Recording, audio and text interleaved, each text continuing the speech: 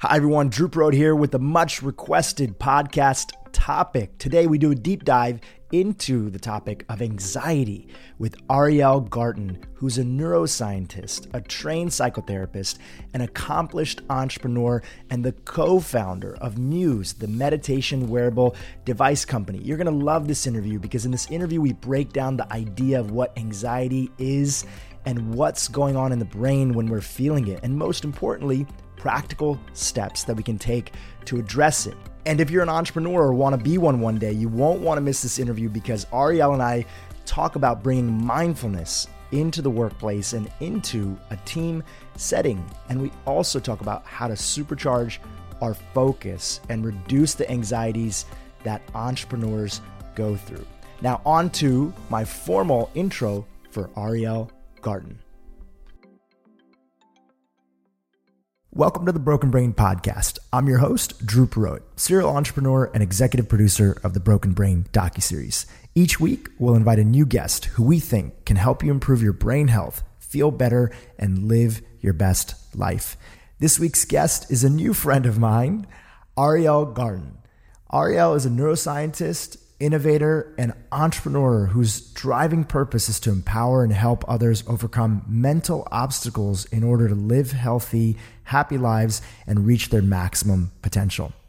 She's one of the founders of Muse, the brain sensing headband that assists and trains meditation and mindfulness. Muse is now used and loved around the world in 5 languages with over 5 million sessions of meditation. Incredible.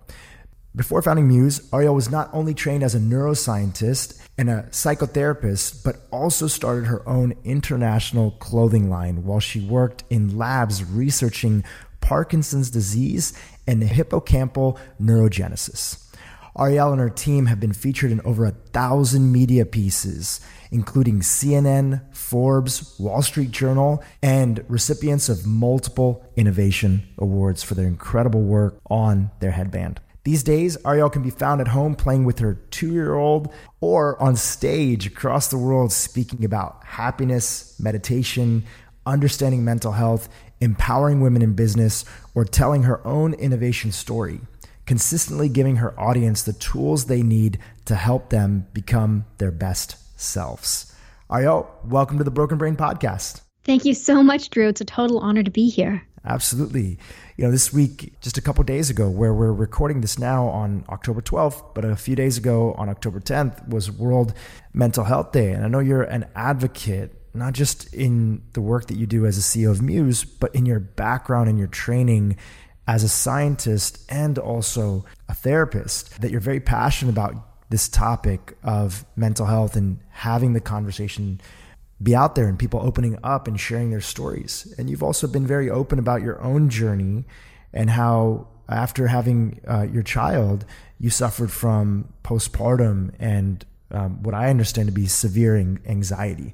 I'd love to start off there and talk a little bit about mental health and the importance of people speaking up. I think the thing that's very important to share about your story, which is why I wanted to start there, is that you're trained in this area, you know about it, and yet still you suffered from it. I think that breaks down the stigma that people have with mental health, that somehow something is wrong with them if they're suffering from the spectrum of mental health challenges, whether it's a long-term challenge or something that they're facing in the short term.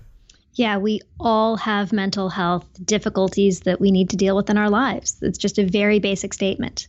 As in, we all have them, each and every one of us. And so that makes it something that is not frightening or bad or weird. It's just normal.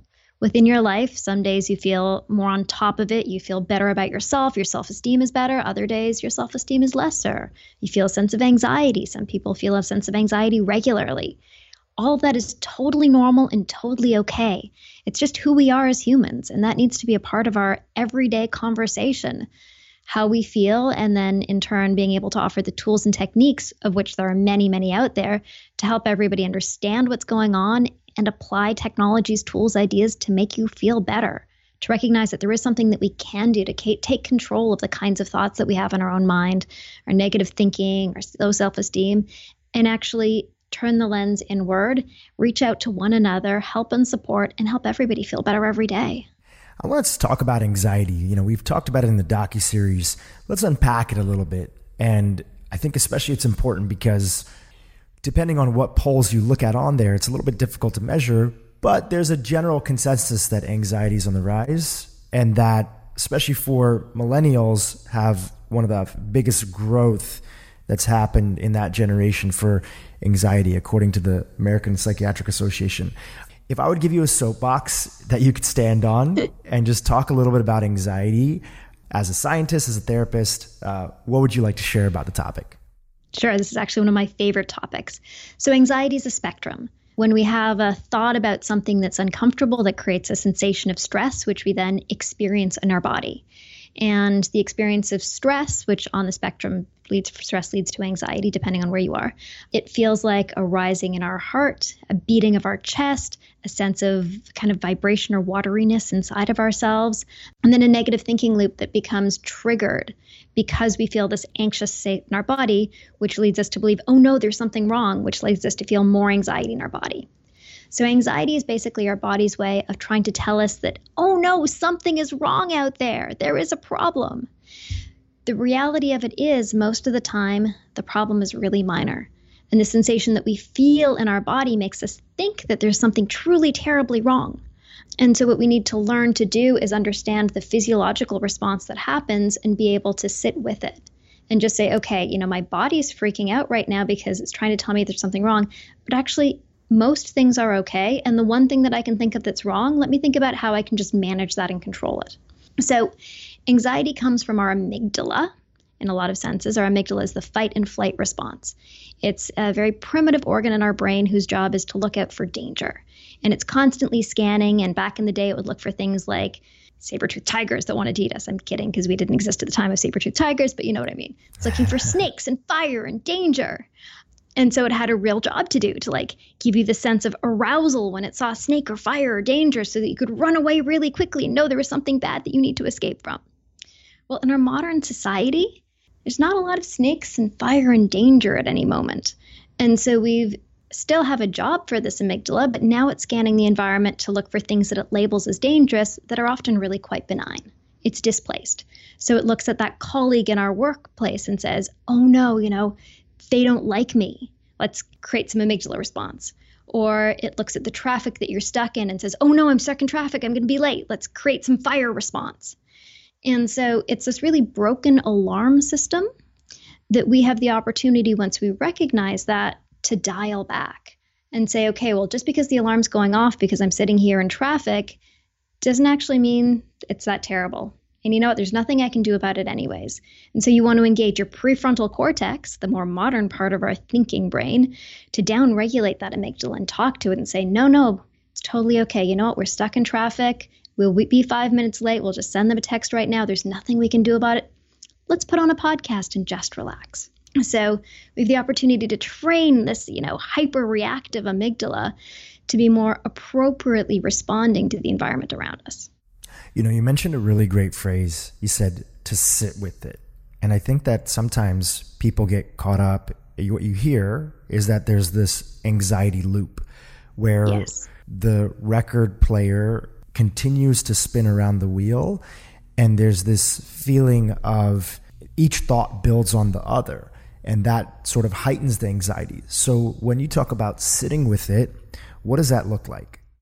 So that looks like recognizing that just because your body is firing off doesn't mean there's something wrong. It's breaking that loop that you just described. So typically you'd start with a stressful thought like, oh no, I'm going to be late, which gets your body activated. And so you feel your heart racing and a little buzz and your blood pumping faster, which then your brain says, oh my God, my body's reacting and racing. There's something wrong. And so then it gives you more of that thought, which then reacts your body stronger and on and on. And so being able to break that loop and just sit with your physiology and say, you know what, just because my heart is racing doesn't mean there's something wrong that I need to have negative thinking about and respond to. The example that I always give is, imagine you are in an apartment building with a broken fire alarm, because anxiety is really just a broken alarm.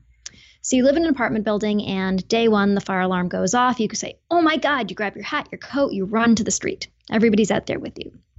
Day 2, fire alarm goes off at the same time. You grab your hat, your coat, you're like, this is weird, but I run to the street. Oh no, what's wrong? Day 3, alarm goes off. You're starting to get kind of wise to it. Like, maybe there's really nothing wrong. Maybe this alarm's just broken. 3 weeks in, the alarm's still going off every day at the same time. And you're just sitting there cooking your eggs, watching Oprah, being like, oh, right, that annoying alarm again. Okay, whatever. And so anxiety is just that. It's a broken alarm. And you can get to the place where you change your reaction to it. So you might be observing the fact that your body's having a response, but you don't need to respond to it. You can just watch the physiology, and over time that physiology decreases and decreases and decreases as you no longer feed that fire. It's just another word that you shared, to become the observer. It's almost like there's a little bit of a detaching from your thoughts as being you. So there's thoughts that you're having, you're not anxious, you're having anxious thoughts, and those are there, and you're trying to exist with them. So here's these anxious thoughts. They're real. We can't say that they're not real. They're 100% real. They're things that we're feeling. And then right next to them is like who we really are, that observer that's watching all that happen. Yes. And that's actually the role of the prefrontal cortex. That's the part of your brain that allows you to rise above and to see the landscape and to detach from what's happening and to be a detached and curious observer. This is the real practice that we learn in meditation, where you're able to observe your thoughts and observe your bodily sensations. So you can have a thought, you can be thinking that thought, but that thought doesn't need to be thinking you. You can simply observe the fact that you are having this thought or having this sensation without actually having to engage the physiology or the loop thinking in it. So sometimes the mind impacts the body, and of course sometimes the body impacts the mind. And in our docuseries Broken Brain, we talked about how our gut-brain connection plays with each other, and how sometimes our anxiety, depression, other spectrum of mental health disorders can be inflated by food sensitivities, by missing bacteria that's there, by other components, and sometimes just big transitions that are happening in our life. You have a son, and you shared, you have an Instagram video, I think, that you made earlier this year, when we had this couple of very famous actors and celebrities who had committed suicide, and you talked about the importance of talking about mental health. And you shared that after you had your son, you experienced postpartum. And we had just had Dr. Maggie Nay on the podcast, and she's talked a bunch about postpartum. Let's talk about your experience there, and with you even being trained in this stuff and being able to witness it. Of course, one interesting insight from Dr. Maggie Nay is that there's literally 1,000-fold drop in hormones and other things that are happening in a woman's body, like immediately after the child is born. How did you navigate that time period, and what were some of the tools that you embraced to work with some of the symptoms that you were experiencing? Sure. So it was a really unusual time. So you give birth. It's supposed to be the most amazing moment of your life. You're going to fall madly in love with your child, and everything's going to be glorious and glowy. And after I gave birth, it was amazing. Things felt great, but I also didn't feel myself. I felt a rising in my body of that anxiety sensation. I had traumatic negative thoughts. I had a constellation of physiological and mental experiences that I'd never experienced before. And as you said, I was trained as a mental health professional. I spent almost a decade working with people one-on-one as a psychotherapist, guiding them through the most difficult moments inside their own minds. And all of a sudden, it happened to me, and I was blindsided. I've clinically learned about postpartum depression. Clinically, it made perfect sense to me. But when it happened, it actually took even me a little bit to clue in that this is what it was, that I was having postpartum depression. And believe me, what you learn about in a textbook is nothing like actually experiencing it. And I went to the postpartum mental health clinic. Luckily, we had a resource in the hospital. Actually, the day I gave birth, a social worker comes to you and says, here's the postpartum mental health clinic. And normally I would have, I'm sure a lot of people are like, oh yeah, I'll never need that. And I just sort of took the card and tucked it away. Being a mental health professional, great. It's good to know where the resources are. And as I began unearthing it and understanding that my experience was really normal, and actually this is a super big highlight because a lot of times when you give birth, you go through the experience of not feeling connected to your child in the same way that you expect it to be, or, not wanting to be where you are at that moment, and like looking at the change that happens in your life and being like, oh my God, where was the me that I was a year ago or 6 months ago? How is my life so different now? And you think you're the only one. And through talking about this story, a lot of my goal is to empower other women to understand that all of these experiences that you're feeling are totally normal. Don't feel bad about it. Don't beat yourself up about it. It is okay. Not everybody lives the dream at every moment. And as you go through that and you find support, one of the most important things that I was able to use was meditation. Luckily, I'd been trained in meditation beforehand. I make a meditation tool. And so I was really well versed in the ability to watch my physiological experience and say, okay, this is just anxiety. It's just happening in my body. I don't need to be sucked into it. I could watch the traumatic thoughts that I was having and say like, okay, these are just thoughts. I don't need to dig into them. I don't need to feel like a bad person because I'm having them. It's just an illness that's happening in my brain at this moment. It's just a constellation of chemicals at this moment in time creating these thoughts, and they don't mean anything. They don't mean anything about me. They don't mean anything about the world. They can come and they can go. That's beautiful. I think that's such a key point. They don't mean anything. It's often I had a mentor one time, a monk from the Jain tradition, who said that, when we have a negative thought or we have a series of, let's say, anxious thoughts that happen, we almost get into like two car accidents. The first accident is just the impact of the thoughts themselves. And then the second impact is the meaning that we make of the situation. Yes. It's kind of like in traditional traffic safety. They talk about basically there's two accidents always whenever you get into a car accident. The first accident is the car impacting another car or the barrier. And the second one is, if you're not wearing your seatbelt, it's the internal organs slam against your own body, and that's where most of the damage happens. And it's like most of the damage happens where we inject the meaning and now say, I'm not worthy, I'm not this, I'm not that. And I think that's so important to reflect on, because I think it happens without us even noticing sometimes. It happens without us noticing 99.99999% of the time. I mean, humans are meaning-making machines. That's part of what separates us from, what we consider separates us from some of the rest of the animal species, that we are able to ascribe meaning to often things that don't have any meaning and say, this is a computer, this is a table, this is a chair, and as such, use them in ways, and it creates a lot of value for us to create meaning. But that meaning-making also gets us into trouble when we make meaning in ways that don't serve us. Like, oh no, that person looked at me funny. They must not like me. My hair must look stupid. I'm not good enough. I don't belong here, and on and on and on. So that very meaning-making part of us that makes us so human is also a part of us that can really deride us unnecessarily. And so the art of meditation teaches you to detach from the story and to simply observe an experience of life without having to make meaning around it. You can, and you can choose to make meaning where it's worthy, or where it makes sense, or where it supports, or it makes life more beautiful, or where it helps you communicate. But you can then choose to not make meanings in those times when it doesn't serve.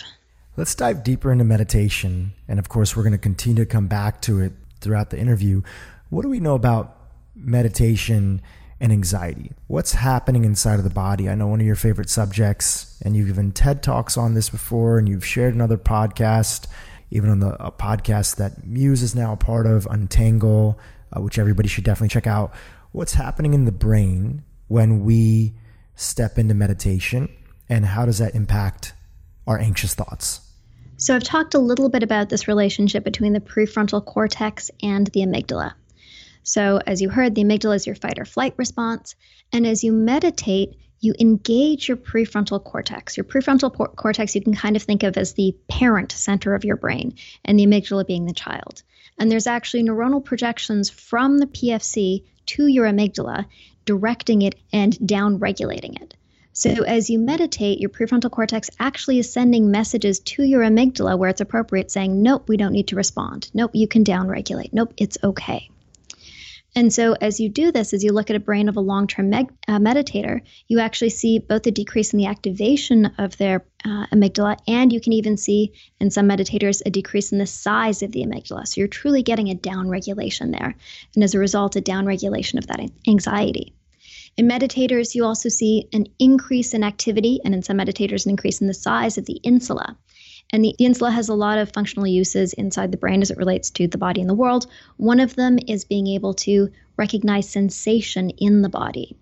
So as you train your insula, you're training your ability to recognize sensation inside your body, and then as such be able to change that relationship to it. Say, okay, that's just sensation. And that's, again, the prefrontal cortex coming in. So in functional medicine, we talk about adding and removing. Sometimes the reason why our body's not functioning or a cell's not functioning properly is because it's missing something. So we have to add in nutrients, add in additional support. And sometimes the reasons that their function's not happening within a cell is because something needs to be removed. So we're talking about adding in meditation and we're bringing it in. We're going to come back to meditation in a second. Let's talk about on like a practical level. And I feel like you're the perfect person to ask because you're a mom, you're a CEO of an incredibly successful company. I'm not the CEO anymore. Okay. I'm the chief evangelism officer. So you're a founder. Down as the CEO. Yeah, I'm a founder. You're the chief chief evangelist officer, but basically you've been the CEO before. So you've dealt with all that. For 7 years. You've built a company from scratch. You have been involved in other projects even before Muse. And what are the things that you notice on a day-to-day basis that you've done in your own life to create a little buffer between you and getting caught up in the sort of momentum in the world that can create anxiousness? Are there tips? Are there tricks? Are there other aspects, whether it's technology or how you set boundaries around your routine that protect you from getting caught up in the momentum that might normally lead to creating internal anxiety? Sure, there's a ton of them. And I would say the first one is to avoid negative thinking. So at any point in this journey of creating the insane products and stuff that I've created, I could have easily said, nope, this is not possible. I'm never going to find the money. This will never happen. But I didn't think those things. I had this really clear vision that I was going to do this, that this was possible, that we could do it. And as you speak a clear vision that resonates and makes sense, people join you and people come and support you. So the second important aspect is creating a team, being able to build people around you, because you don't have to have all of the skills. You can have grand visions of something that you want to create, and you don't have to know how to do 95% of it. Provided it's a good idea, you can find people to join you and support you. And so once you have a team in place and you don't have to feel like you have to do it all yourself, that becomes really helpful. Then that leads you to the idea of not holding too much control. So you will become absolutely crazy if you feel like you need to control and manage every part of this puzzle. So you need to really, truly be able to deeply trust the people who are working around you and trust that they can accomplish what they need to in order to build the shared journey together. And check in, support, find the holes for one another, but never micromanage. Makes everybody crazy in the process. For me, I know when my best working times are, and that's at night. I've always been a night owl. So it's once I'm no longer hungry, once the phone no longer rings, once there's nobody there to bother me, I can just sit down and work beautifully and creatively. That's when I get into my flow space. So I religiously protect that nighttime. When I was younger, it was from, 8 till 2 or 3 in the morning. And then that's when my amazing work was. Now it's from when I put the kid to bed at 8:30 till about 11:30, because then I immediately need to run to bed. And so I religiously protect that amount of time so that I can just get into that flow and do my best work. And then one of the really helpful things that I've learned over time is meditation's ability to help you not procrastinate. So I used to procrastinate in a million ways that I didn't realize. I would become very distracted by sounds around me, by an email, by a thing that's pulling my attention. And that makes your time extremely fragmented and unproductive and makes you feel unclear. And so through meditation, I recognized each of those distractions were merely distractions and I didn't need to give in to them. And in meditation, train yourself in the ability to come back to the thing in front of you and stay there.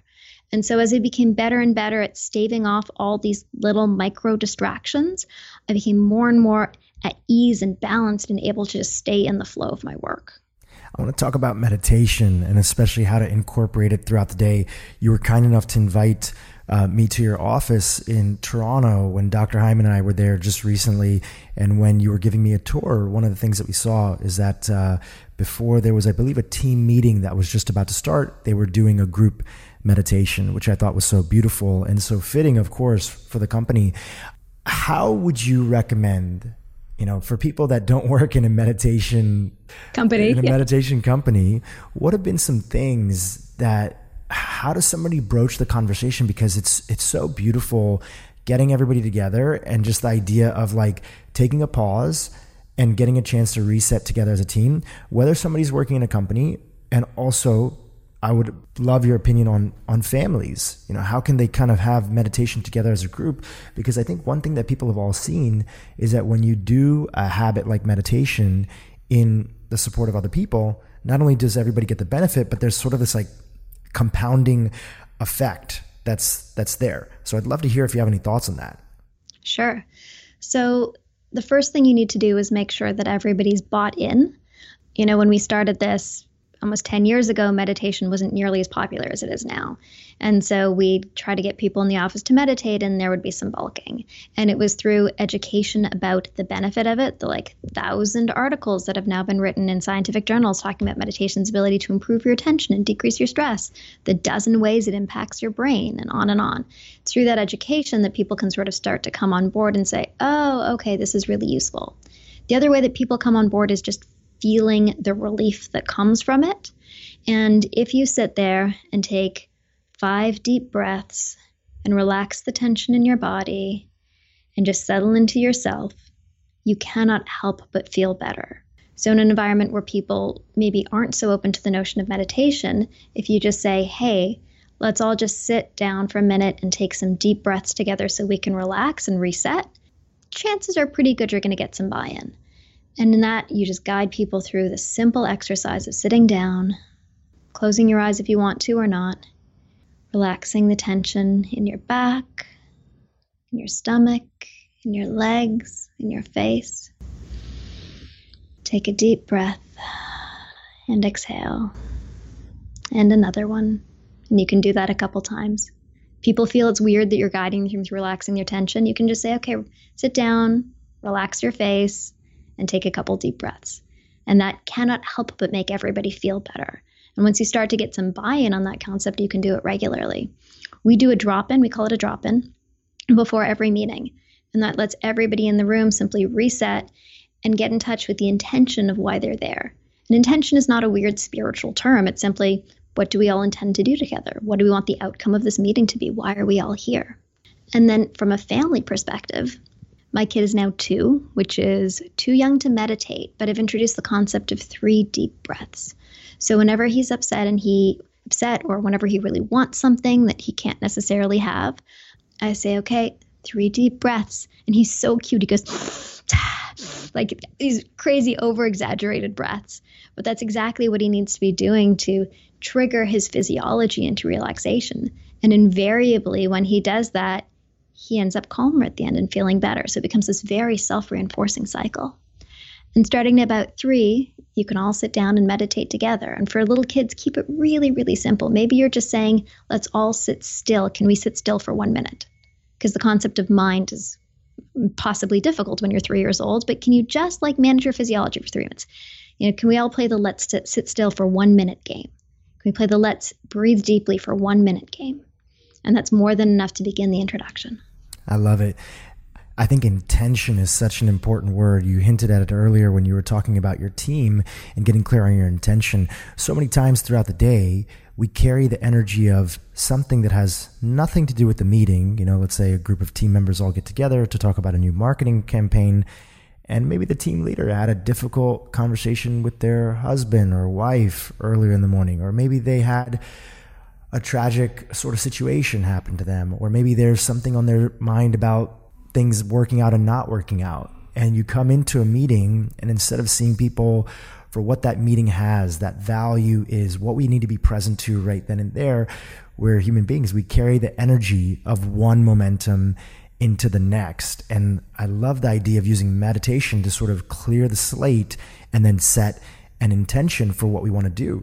Do you have any anecdotes or other things that you can share about what you've seen? I mean, it sounds like you've been doing this from day one since you had the company, but what do you notice when people do that? What are the practical aspects that you've seen inside of the business that show up when people get clearer on their intention? It's really powerful. So one of the first things you see is that everybody's now in the meeting and recognizing that you're all there as humans to support one another. So all the garbage that you were dealing with a couple moments earlier goes away, and you're all there as a team. Because in order to accomplish something, everybody really needs to be there as a team and support one another as a team. And so a lot of the meditation work that we do also ends up building trust. When you're sharing about your personal experience or your feelings in this moment, what you're doing is you're asking to be seen as who you are and accepted as who you are, and then supported for who you are and what you've got going that day. And that is huge.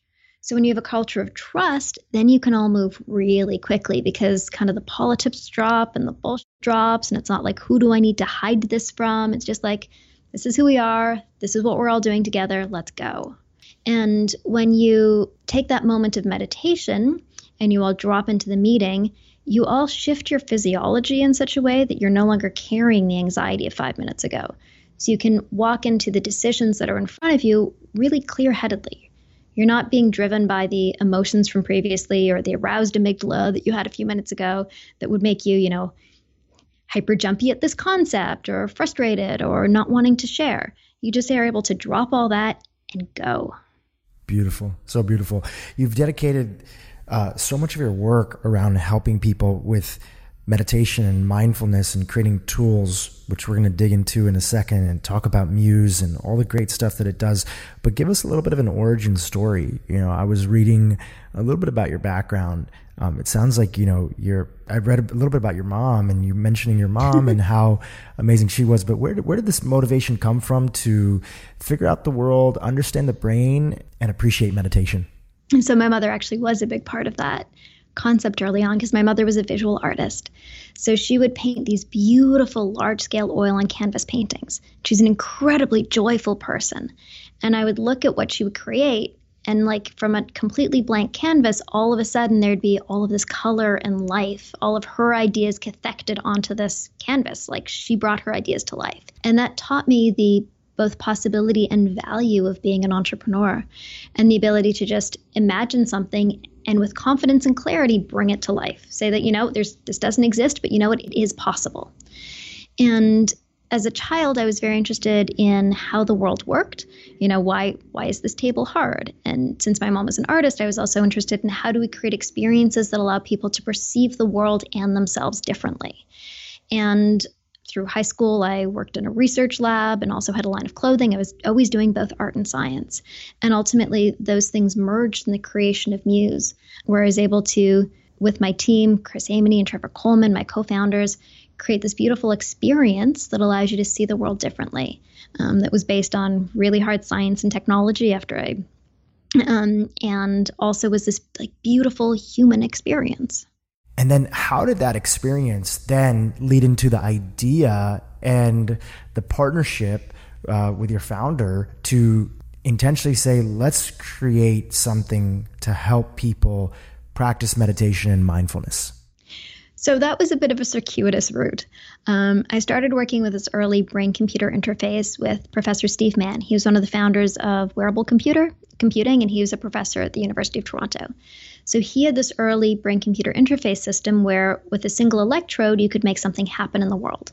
So we started creating this concerts where you put a single EEG electrode on your head, and by modulating your level of focus or relaxation, you could change the sound in the room. And I started to work with this and experienced it and started to create experiences with it and said, oh my God, this is crazy. We're literally controlling the world with our mind and people need to know about this. So I got together with Chris Amity. He's an amazing engineer and very creative thinker, and Trevor Coleman, who at the time was in promotions and management at clubs. So he really knew how to make great experiences that people loved. And we got together and said, okay, well, what's the biggest thing we can do to show people the power of their mind to move things like physical objects? So we created fun things like the levitating chair. As you would relax, the chair would rise. It would detect a change in your alpha waves, and that would trigger a winch in the ceiling to rise a chair. And then we ended up doing this massive project at the Olympics, where in the Vancouver 2010 Winter Olympics, people in Vancouver were able to control the lights on the CN Tower, the Canadian Parliament buildings, and Niagara Falls using just their brain activity. So we had a single sensor EEG, and we taught people to modulate their brain activity by focusing or relaxing, increasing their beta waves or their alpha waves. And we used those as a trigger to actually change the lighting on these big buildings. And so that was extraordinary. And we're like, wow, we can literally control stuff with our minds. This is crazy. We have a direct, relationship between the brain and the world. And so we went on to thought to control like everything we could think of. We made thought-controlled slot car machines and video games and toasters and on, all the time recognizing that, controlling stuff with your mind is really fascinating, but there's a piece that's missing. And in the meanwhile, I was practicing as a psychotherapist, and so mental health and being able to manage your mind state was key to me. Trevor was actually practicing Buddhist, and we came to the realization that the best thing we could do with the technology was not let you control the world outside you, but actually help you control your own mind and reflect back your own mental activity so that you would have this internal sense, this window onto your own mind to know when you're focused, when you're relaxed, and be able to use that information to meaningfully manage the content of your own brain. And then how long from that time period till you had your first device that people could wear, and it was known as Muse? And if you could also then explain a little bit about the device and how it's used, I think that'd be really exciting for our listeners to hear. Sure. So the Olympics was in 2010.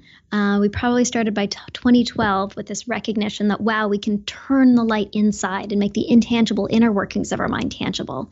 And so we set about creating Muse and figuring out exactly how we were going to create a compelling experience that trained people in their own mind. And meditation for us was the obvious key.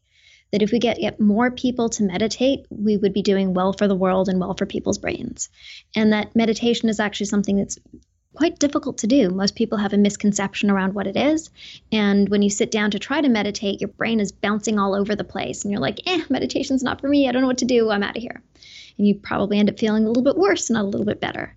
And so we recognized if we could create a tool that would give you real-time feedback on your brain activity during meditation and guide you into the act of focused attention training and keep you there, then we could create something that was really valuable. And that's when Muse was born. So Muse is a beautiful headband. It's a slim little EEG that slips on just like a pair of glasses. It's a clinical grade EEG, and it tracks your brain activity in real time and gives you real-time feedback on your meditation. And the metaphor that we use is your mind is like the weather. So when you're thinking, you're distracted, you're worrying, your brain's bouncing all over the place, you actually hear it as stormy. You're hearing your own mental activity. And as you are guided towards quiet, focused attention, it quiets the storms.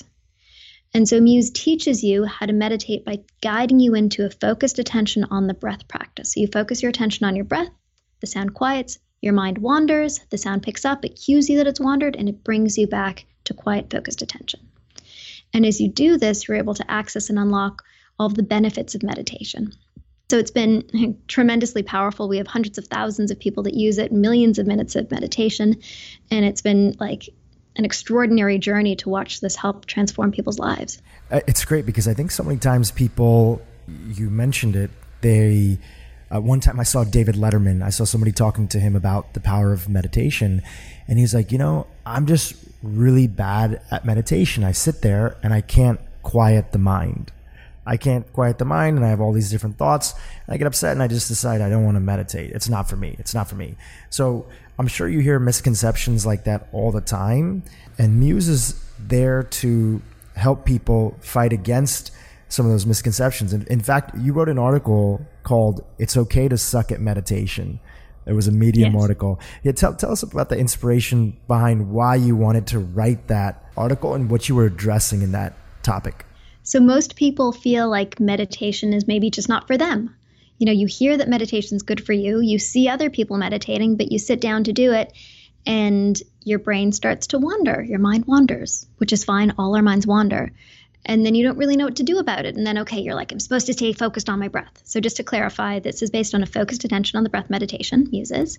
And so in a focused attention on the breath meditation, you focus on your breath, your mind wanders, you notice it, you bring it back. Your mind wanders again, you notice it, you bring it back to your breath. So this incredibly simple practice that actually builds your ability to stay out of your negative wandering thoughts, to just simply observe your thoughts, and strengthens your attention by placing it back on your breath. So most people, when they meditate, their mind wanders and then they just feel bad about themselves. And then their mind wanders again and then they feel bad about themselves. So the idea of it's okay to suck at meditation is the idea that actually we all in some way suck at meditation because all of our minds wander. They're beautiful, creative brains, and they wander all over the place. And it's your job, whenever it wanders and you're meditating, to simply notice that it wanders, bring it back non-judgmentally, and in a couple moments it'll wander again. That's totally okay. You bring it back. And every time you notice that it's wandering and you bring it back, that's actually doing the work of the meditation. That's like the rep at the gym. That's the thing that strengthens the muscle of your attention, the noticing and returning. So actually, even if your brain wanders 100 times during your meditation and you might feel like it super sucks, that's okay. That was 100 times you were able to notice and bring it back. And that's where the magic and the work is. So it's totally okay to suck at meditation. It's not always okay to feel bad about it, which totally happens. And then our work is to just, non-judgmentally experience yourself. Yep, my mind's wandering. Totally okay. All of our minds do. Going back to that gym analogy that you shared, if you work out, or if you've ever worked out, you know that in the beginning, no matter how many times you worked out, you come to your initial workout, you're a little tight, whether it's yoga, whether it's lifting weights, whether it's cycling, you know that you're a little tight. And because it's the physical body in its physical form, I almost feel like it's a little bit easier for people to understand that, okay, hey, I got to stretch a little bit. I got to stretch. I got to loosen it up a little bit. No matter how fit I am, no matter if I'm an Olympic athlete or somebody else, I got to stretch. My muscles have gotten a little tight, or we need to create some flexibility in it. And then we ramp up the workout. I often think of the first few minutes of meditation as like, it's just us stretching. It's just our mind going through that stretching period. And then we start being able to get into the flow. But I feel like it's a little bit difficult. It's a little bit more difficult because it's often conceptual. It's in our mind. It's in our head. It's just something that exists. And Muse is really good at making it like physical. Like you can actually hear the sounds. You can see the visions. You can understand based on the setting that you choose that this is just a period that you're going through, and then you can get into the flow where you experience all the benefits of mindfulness and meditation. Totally. We take that intangible, invisible process that happens inside your brain while you meditate and make it tangible and visionable and trackable and actionable. So you're actually seeing real data about what your brain is doing. You can track your meditations one after another and see your improvement over time. And so when you externalize it and make it trackable, you make it real in a whole new light, and then something that we're able to understand, manage, control, engage in a whole new way. You talked about meditation and procrastination previously, and we haven't talked too much about entrepreneurship on this podcast and building things, building companies, creating things, even if it's a nonprofit or being the president of your kid's PTA. But anytime you want to build something that is new and different and can create something significant in the world, regardless of what scale it's on, you have to step into some part of you that didn't exist. You might have this vision and you're trying to take the invisible and make it visible. As a successful founder of a company and now the chief evangelist of that company, you guys have raised millions of dollars. I'm sure you advise entrepreneurs. I'm sure people come to you and they give you advice like, how do I get started? How do I do this? How do I do that? Of course, there's always practical things that are there. But in addition to procrastination, which is very real, what are other things that you talk about of why meditation can be crucial in their process of building something and birthing something that previously didn't exist? Oh, that's a beautiful question. So we've talked about a few pieces of that. And one is, of course, the negative thoughts and the negative dialogue, because that negative dialogue can really get in your way. When you're building something that didn't exist before, there's a whole lot of uncertainty, and uncertainty can cause our brain to dive into some very negative places, or uncertainty can cause our brain to dive into some really energized places. But being able to manage your internal mental dialogue and your internal conception of that during that process is key. And the other is being able to make space for the possible. So when we sit in a brain that's chattering and filled with ideas that aren't necessarily productive. They're just competing with one another. When our brain is just filled with a bunch of mental chatter, it's hard to see clearly. It's hard to sort of have the vision be clear around you because you have so much chatter. And meditation actually downregulates a part of our brain called the default mode network. When you're lying in an MRI and you tell somebody to just lie there and think of nothing, what you see is activation in this default mode network. It's a relationship between your prefrontal cortex and posterior cingulate cortex. And it's really our internal dialogue, which we talk about as our monkey mind or internal chatter. Well, when somebody's a long-term meditator, you see a downregulation of that network. You see a decrease in activity there. And you have a corollary experience of not having a chatter going on in your head. And so when you do have ideas and insights, those insights are extremely clear. They're not jumbled and clouded. They're super clear. So meditation actually improves your ability to have critical insight. I love that. That's incredible. I think also as a fellow entrepreneur, I think that one thing, people say, what's the toughest thing about being an entrepreneur? Or what are some of the challenges that you think I need to be wary of? And often people think very practically. They think about, okay, how do I raise money? Or how do I use cash flow to get the company started? Or should I have mentors? And I often start with fear. And I think one of the biggest challenges with being an entrepreneur that nobody really talks about, you see more of it more recently, but it's the fear that you deal with on a regular basis of things not working out. And so many of those fearful thoughts, especially if it's your first company, just come from old unconscious things that are in that default pattern in our minds. It could be that grade school teacher that when you were struggling reading said, you're not a good reader, and you internalized it, and that's coming up for you. Or it could be your friend who wasn't supportive of your idea, or your parents who said that, don't be an entrepreneur, do something a little bit more practical. And all those things, when they add up, you don't choose to think them. They're just there. And I think learning how to identify that fear and name it, the boogeyman that's always the scariest is the one that you can't see. It's like finally in the movie when you get to see the monster, you're like, okay, that wasn't that bad. But when you can't see it, it's like really scary. And when you name it and then you address it head on, you can sit with it and decide if you need to do something practical to address it, which sometimes you do, or whether or not it's just this sensation or this energy that you don't own and nobody else owned. It's just been kind of floating out there and stuck to you for a little bit, but you identified with it. So I think meditation is an incredible tool to address that fear that is often never our own. Yes, it's the story that you do not need that you can drop. It's the story, we all write these stories that define ourselves, and it's happening at every single moment. You're constantly rewriting the story of who you are in the world, what it means to you, what your past was, how you should act, and people are writing that story for you in real time too. And so when you have the ability to drop those stories and write a new one, it is massively liberating, massively.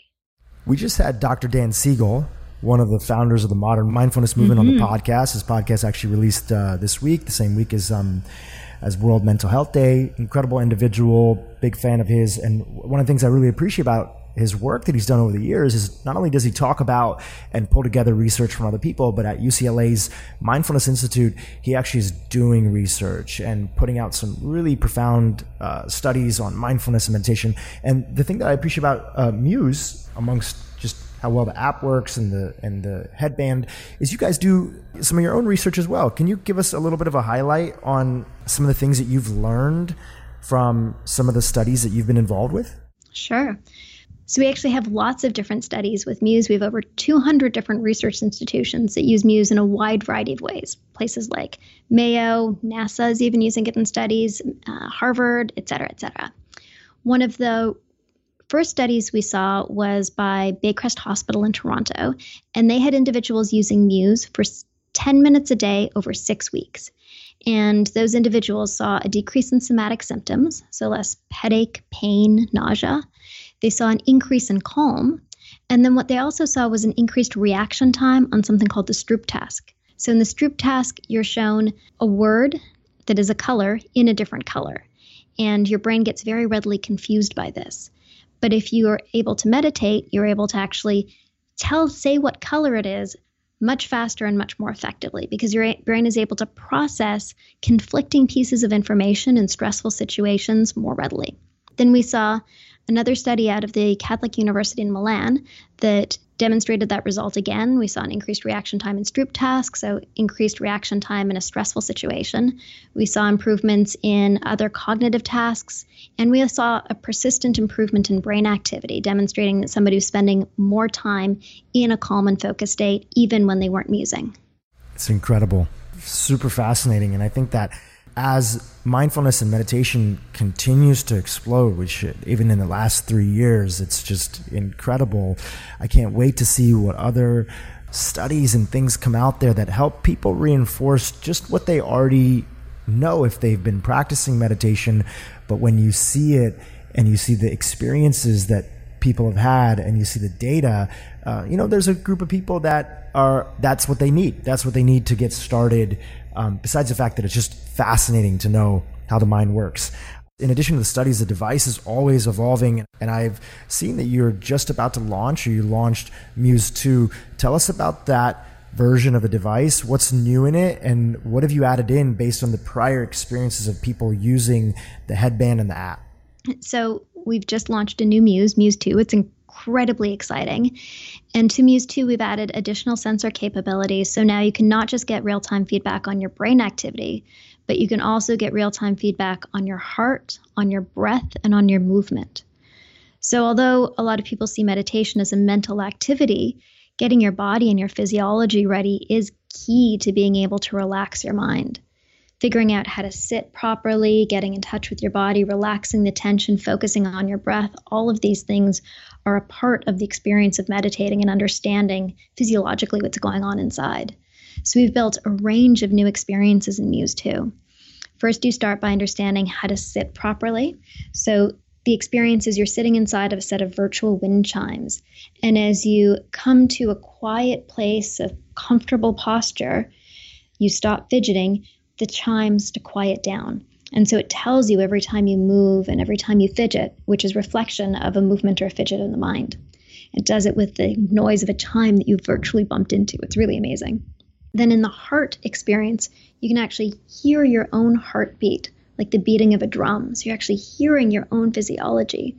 And you can do the kind of real-time feedback with heart rate variability, like feedback that's been known to calm the body so effectively.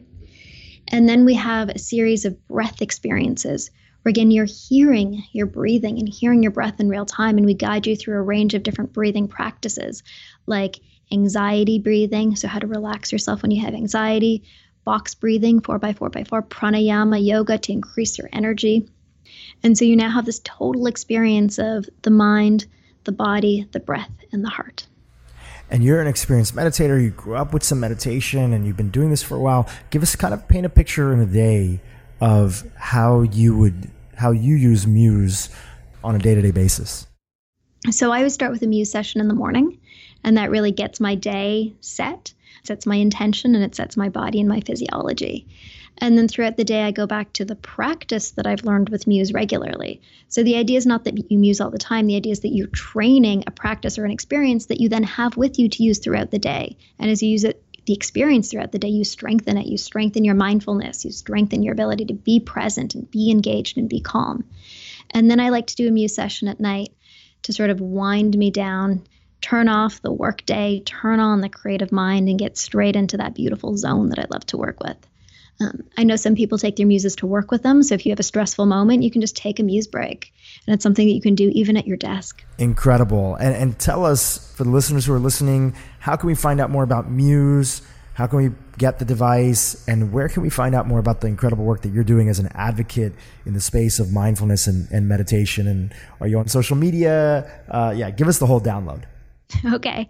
So you can find out about Muse at choosemuse.com. You can buy it there or at Amazon or Best Buy, wherever you like to buy stuff. For myself, my website is arielgarten.com, ARIELGARTEN.com. You can find me on the socials on Instagram at Ariel's Musings and Twitter, ariel.garten. Incredible. And I saw on Instagram, you had mentioned that you grew up in a house that would practice urban farming. And obviously food yes. is so dear to our heart over here. Do you have foods or snacks that you like that are sort of your brain fuel? Sure. Yeah, so I grew up in an amazing urban farm. We would literally have corn on our front yard in downtown Toronto. And so that really instilled in me the passion for food and growing food and food's ability to manage your body and help you love life through loving food. In terms of specific brain foods, blueberries are amazing for the brain. Anything dark and leafy greens that has tons of polyphenols and great vitamins, kale, parsley, arugula, all of it's great for you. And a lot of it grows in my garden. And then, of course, you can't beat oily fish for its ability to give you a great dose of DHA omega-3s. Awesome. Ariel, thank you so much for joining us on this podcast and talking about so many incredible subjects, from anxiety to how to create a better, resilient office space with the power of meditation, to the incredible inspiration that led to the founding of Muse and what the app can do and the headband can do for us. We really, really appreciate you joining us here and sharing your wisdom and knowledge and story with us.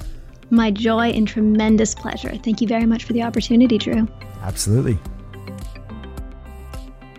Hi, everyone. I hope you enjoyed the interview. Just a reminder, this podcast is for educational purposes only. This podcast is not, I repeat, it's not a substitute for professional care by a doctor or otherwise qualified medical professional. This podcast is provided on the understanding that it does not constitute medical or other professional advice or services. If you're looking for help in your journey, seek out a qualified medical practitioner.